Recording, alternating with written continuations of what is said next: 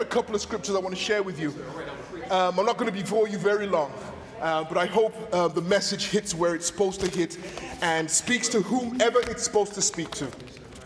Thank you, Lord God. We've been speaking from a couple of older books in the Old Testament recently.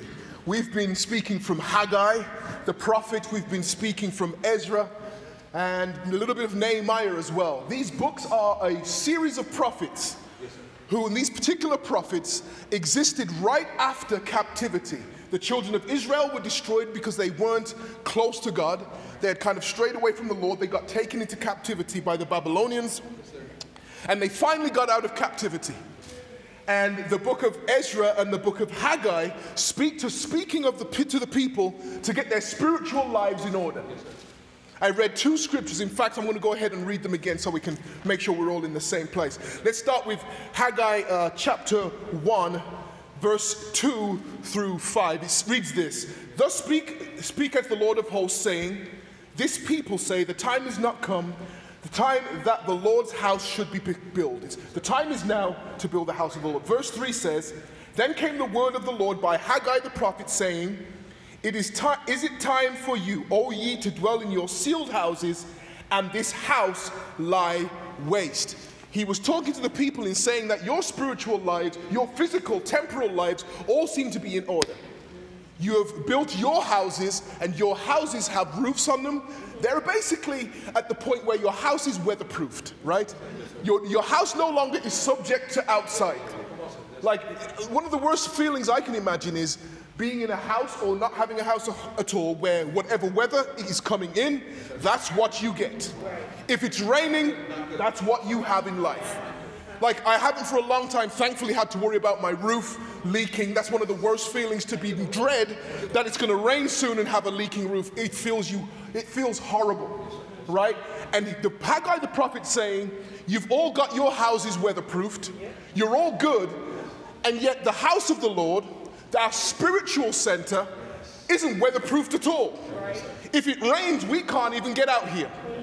That's basically what he's saying. And you've taken care of yourselves, but it's time to take care of the house of the Lord.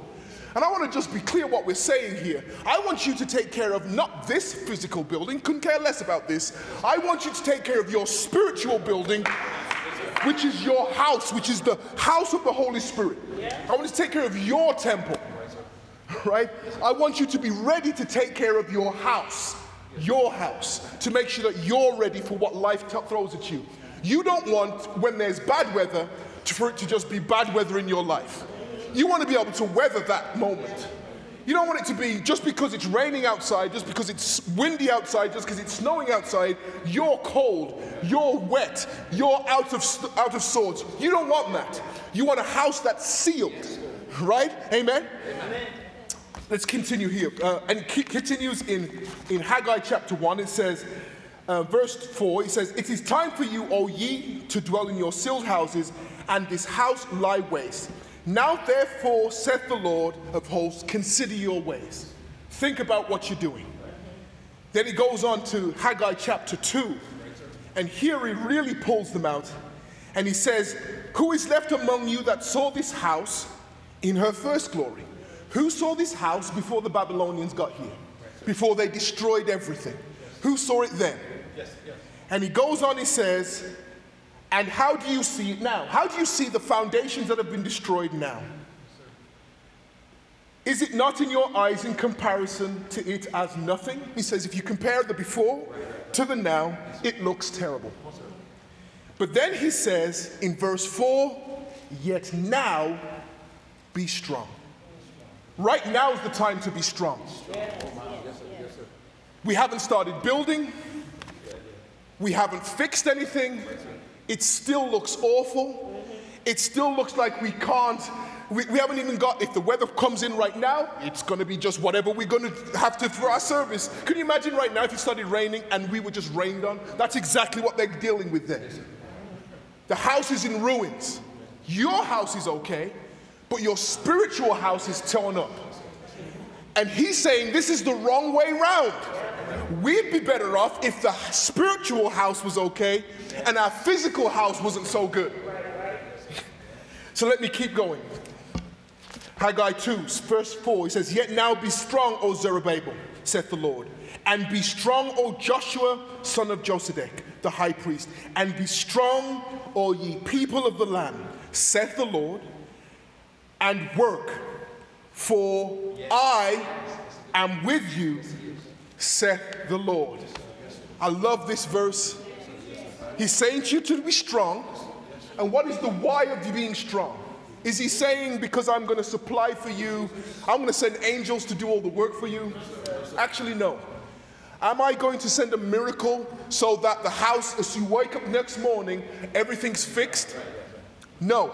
He's saying, I want you to be strong so that you can do the work and get this house back in order. Your future is securely in your hands. To be clear, he could do a miracle, but that's not what he wants for you. He wants you to be strong and you to do the work. And I wonder sometimes if we sit back and want to be passengers in our own life rather than driving the actual vehicle. We're looking for an angel to jump out of the skies, and I'm not suggesting this won't happen for some people, but I'm wondering if some of us are a little bit taking a passenger seat in our own spiritual lives and hoping somebody else drives the wheel. And the Lord's saying, no, I want you in the passenger seat. I want you to be the one that works and gets strong and gets diligent about getting your spiritual life in order. This is what we're being challenged with today, to get our spiritual lives in order. There's no one else coming for it. It's you who is in charge of your life. Amen? Let me go down to verse 9. Let me go down to verse 5. "And also let the gold and silver vessels of the house of the God which Nebuchadnezzar took forth out of the temple, which is at Jerusalem, and brought unto Babylon, be restored, and brought again unto the temple which is at Jerusalem, every one at his place, and place them in the house of God." When Nebuchadnezzar, the king of Babylon, came, he took all the gold out of the temple, took all the things that were pleasant and beautiful out of the temple, stripped it, and completely destroyed it, and completely destroyed the foundation. What he was trying to do at the time was to destroy every memory of what was there before. He was trying to destroy every memory. See, if you destroy the memory of it, and this goes back to what I said before, if you don't know where you are, it's difficult to figure out what direction you're going in. It's really difficult. So what Nebuchadnezzar tried to do was destroy the temple and any kind of idea or trace of its existence. And what he would be able to do then is the next generation, his thought was, I'll be able to manipulate the next generation and get them to do what I want to do. That's why he had Daniel. We can go to the story of Daniel another day. But they had these young men they were trying to mold in a particular way. So why is it important to know where you come from? Because if you know where you come from, you always get grounded in that moment, and it's impossible to throw you off. A foundation then is critical. So if you start building a house tomorrow, and your foundation isn't plumb, isn't straight, there is zero chance that the rest of the house is going to be any good. You can't fix it on the way up. You have to fix it at the foundation. It's impossible to fix a house at the roof. You're saying, well, why isn't this second floor straight? Why is this ball I've put on the floor rolling to the left every time I get in the house?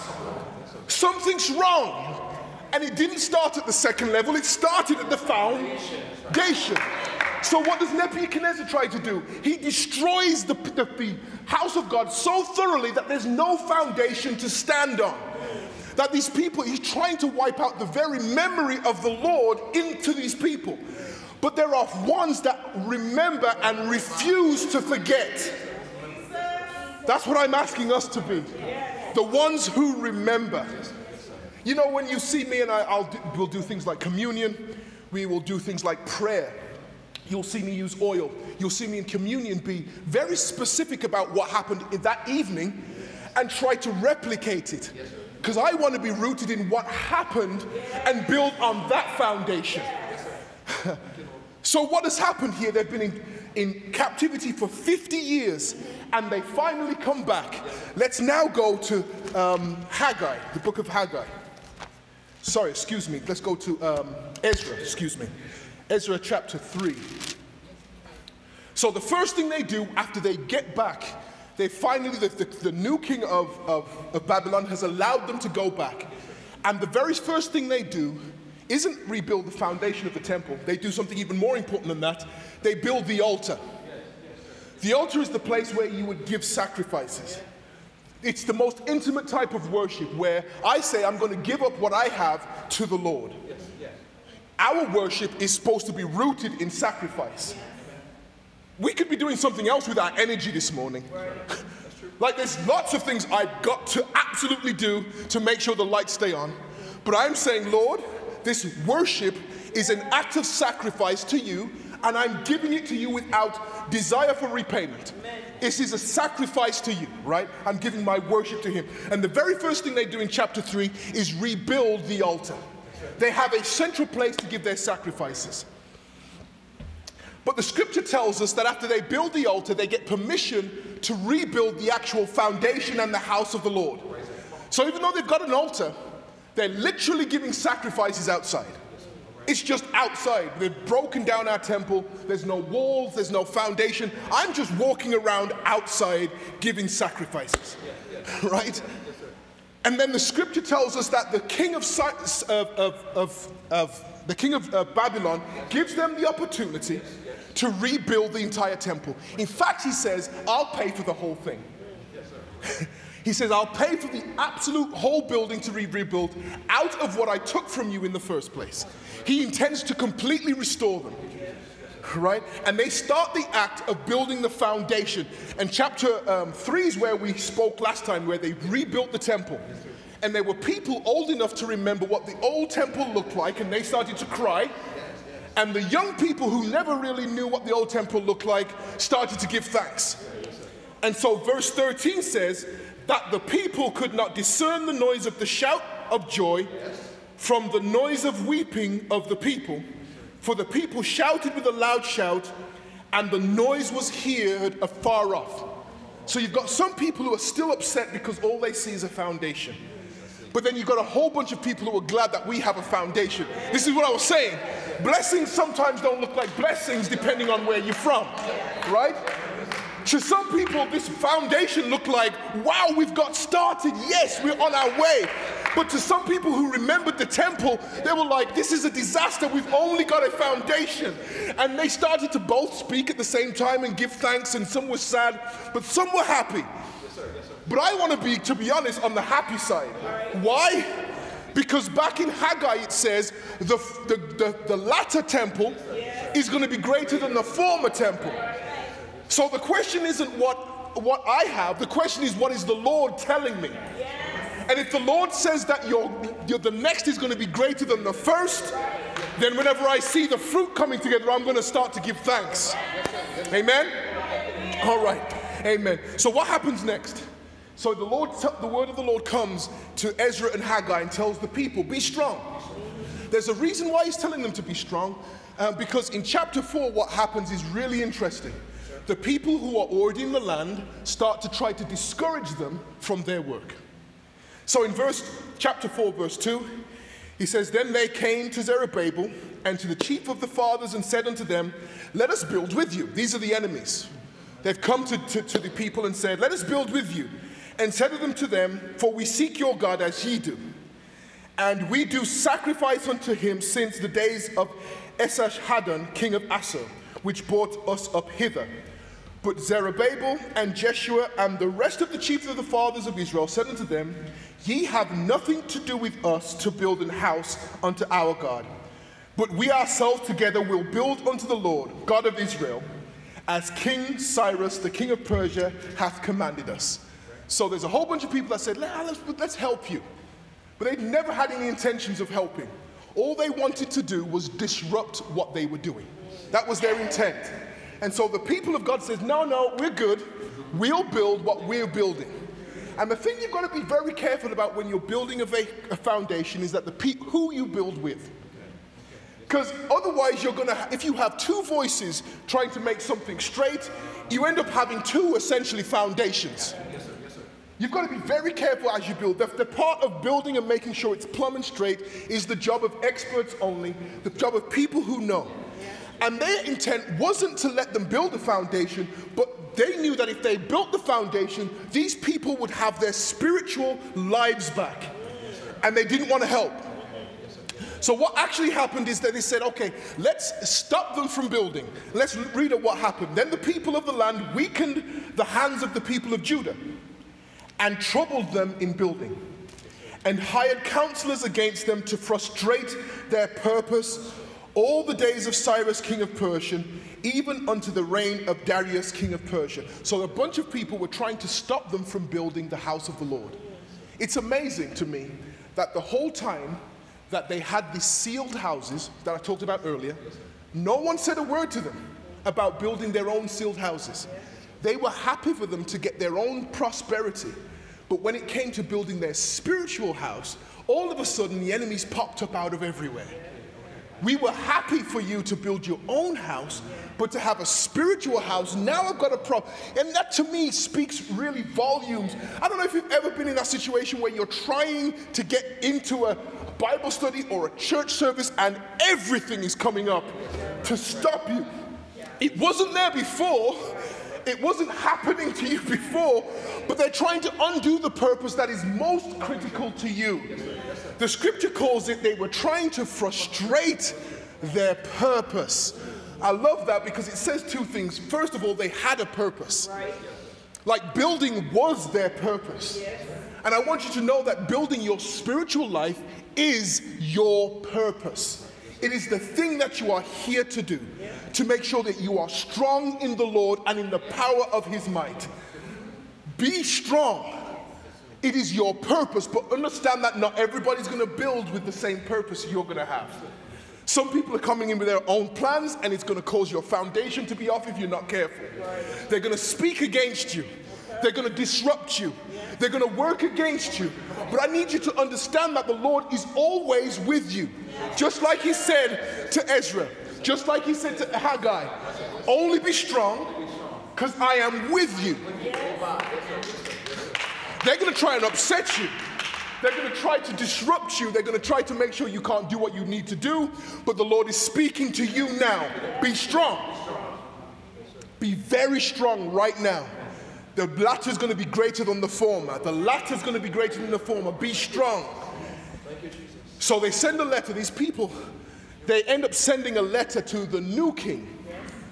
Cyrus was the king who said, you can build. But then a new king, Xerxes, comes along, and they send a letter to him and saying, hey, you're letting these Jewish folk build a temple. And if you let them build a temple, they're going to be rebellious. This is what chapter 4 is about. So they say they're going to be rebellious. If you let them build a city, they're going to be a bad city. They won't pay tolls. They won't pay taxes. And so the work stops because the king is convinced against the people of God. And I need you to know that people are going to speak against the work of the Lord in your life. They're going to try to stop you, make up every excuse why you shouldn't be building on the Lord's, your life in the Lord. But I need you to stand. What happens at the start of chapter 5 is that Zerubbabel gets a letter from the king telling him to stop work. Stop building. You've built the foundation, but I need you to stop. You know what Zerubbabel does? He just keeps working. He doesn't care. Like the king of the largest empire on the planet Earth has told you to stop building, and what does Zerubbabel do? Just keeps building. Doesn't care. Zerubbabel says, I'm just gonna, there's no declaration. He's not like he says, well, I'm just going to go ahead and he just starts building. What we hear from Zerubbabel is that he keeps building. And we get the impression that it's basically just him. He doesn't care if people are with him or against him. He doesn't care that they've come to help. He just starts building. And all it takes is one person to start building. And that will encourage others to start building with you. And that's what I say, don't be a passenger in your own work of the Lord. Get in the driver's seat and start driving the car. You're going to encourage others to either get in with you as a passenger or drive their own car, to push the metaphor further, right? You're going to have to be the driver's seat for your own spiritual life. Look, there was a time where it was our parents' job to make sure that we were in church on time. That was their job. But that's over now. Like, we are it. If we're not here, we're just not going to be here. They've got no leverage over us now. They can't whoop us anymore. Like, that's just not an option for them. Can they? I mean, it's just not an option. I'm in my 40s now. It'd be a shame if my dad had to be the one to get me out of church this day. It's my job to drive this vehicle now. It's your job to drive the vehicle now. Amen? So Zerubbabel just starts working. This is chapter 5. He just starts working. And the scripture tells us that the elders see him and start to also work. And everybody just starts working again. So to this new king they send, Xerxes is the new king after that, but then another king comes after that, Darius. This is just like different administrations. Just like how the president has 4 years and the next person comes in has 4 years. Things change, just does. And I'm not worried about the changing administrations. I'm not worried about who's in charge. You can give me the Democrat or the Republican. Doesn't make me, no, never mind. I'm going to do what I need to do. I'm not spending time worrying about the Supreme Court. I'm not spending time worrying about the mayor. I'm not worried about the Ohio State Supreme Court. I'm not worried about none of you. I'm doing the work that we are supposed to be doing. Some folks were so frustrated by news about what the news was and who got elected and who got kicked out and who didn't get put in where. Are you doing your work? Are you in the driver's seat of your own work? And are you doing it? That's the question you need to ask yourself. Amen?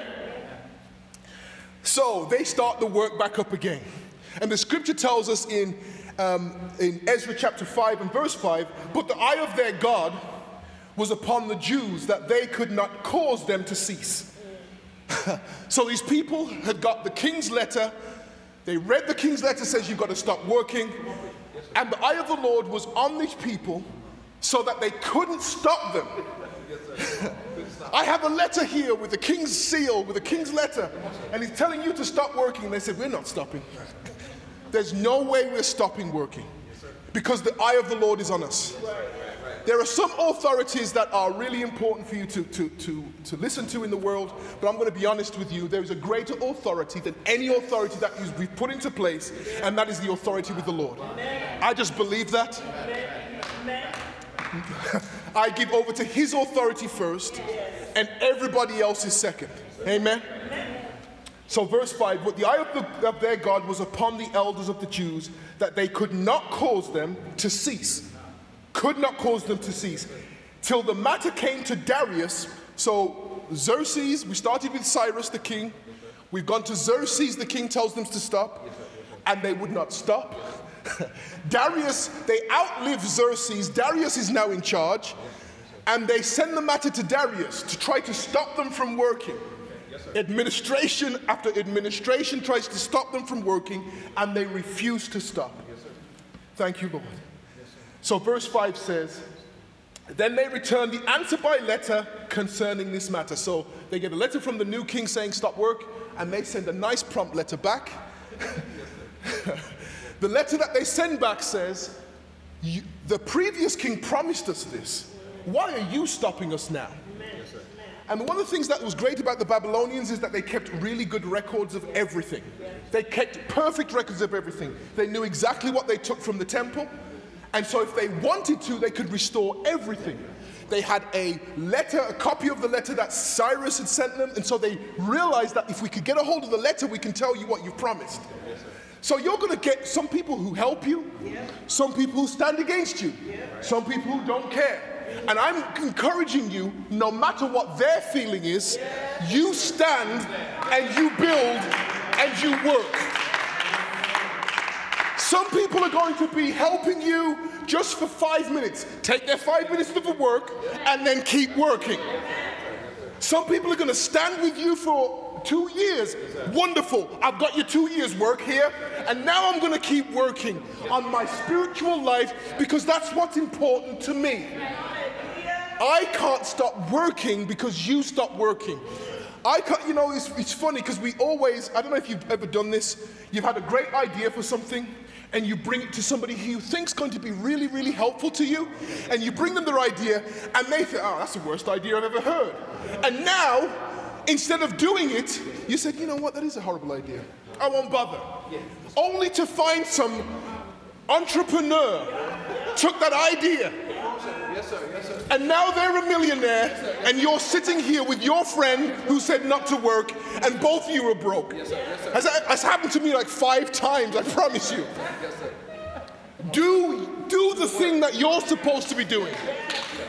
Not everybody can see your vision, but I trust what the Lord has put into you and work what you're supposed to be working. So what happens in the end? They end up building this temple. It takes years in the making. It takes years, but this temple, this new temple they built, is in fact bigger than the temple they originally had. Maybe it doesn't have the gold, but it has everything that they need to worship the Lord. And the last verse, 22 of chapter 6, really sits with me very well here. In fact, let's do 21 and verse 22 of chapter 6.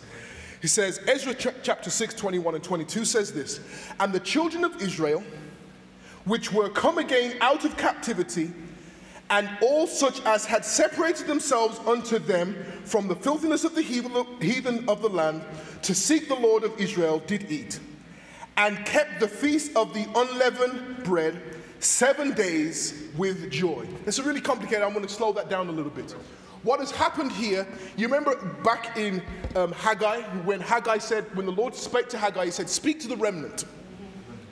Speak to the remnant. They're the only ones that have come with you. Just speak to the residue of the people, right? Just the people that are left. Not everybody was there building, just a few people. Speak to them.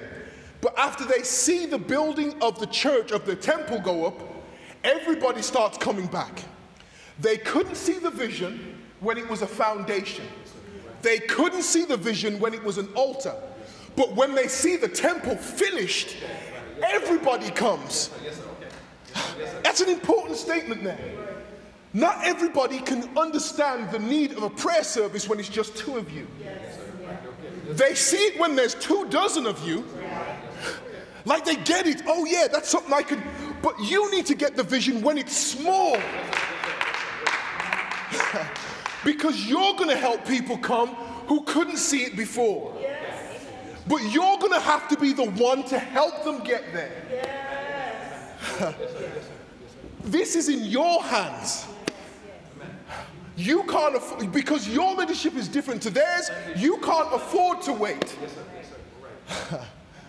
It's easy to be, I don't know if you've ever seen somebody who loves sports and they don't watch their team when they're losing, but they absolutely watch it when they're winning. I'm sorry, I do that a little bit myself. Like, as soon as my team goes down, I'm switching that off. I can't see it, I can't watch it. But as soon as they take the lead, oh, I'm on the bandwagon. These people coming in are on the bandwagon once they've seen the temple up. But we all can't afford to do that, otherwise they won't get any support, right? Some of us have to be here when it looks awful. Some of us have to be here when it's just us. I'm going to be here no matter what. I'm standing. Yeah? Our spiritual lives are that important. That even when our lives seem like they're upside down, when our lives seem like our priorities are out of line, we're still going to trust in the Lord. So let me keep reading verse 21 and verse 22. And the children of Israel, which were come out again of captivity, and all such had separated themselves unto them from the filthiness of the heathen of that land to seek the Lord God of Israel, did eat. So they've come together out of captivity. And kept the feast of the unleavened bread 7 days with joy. They've decided that this is the time to do a remembrance, and to do the remembrance with joy. And the Feast of the Unleavened, to be clear, is the Passover. The Passover is us actually celebrating getting out of Egypt. You see the foundation they're laying here? They're setting a memorial and saying, this is who we are. And this is exactly what they were trying to destroy, to stop them remembering who they were. And I need you to remember who it is you are in Christ Jesus right now. We are more than conquerors. We have been set free. What was the song we sang earlier? It says, I'm going to turn mourning to dancing. What else was the other part? You got to find that for me. Mourning to dancing. There were some beautiful verses. You're the only one who can. What was it? Turn graves into gardens. So this place, this location where the temple had been destroyed, was supposed to be a grave. But they rebuilt the foundation. And that thing that was supposed to represent their utter destruction represented their new life. And it started because somebody said, I believe, even if none of you all believe. What was the other part of that? You give beauty for ashes. Yes, this is the part of our greatest destruction. Yes, this is where we lost a battle and went into captivity. But guess what? Now this is our garden today. What else was there? You turn shame. Yeah, this is our national defeat. This is national defeat. But I'm turning it into glory for you, Lord. You're the only one who can do this. Where I want to now remember you. I can't go forward unless I know where I am. I can't know where I am unless I know where I came from. And even though it looks awful, I'm going to give him the glory. Let me just read this out here. And he says, and kept the feast of the unleavened bread 7 days with joy. For the Lord had made them joyful.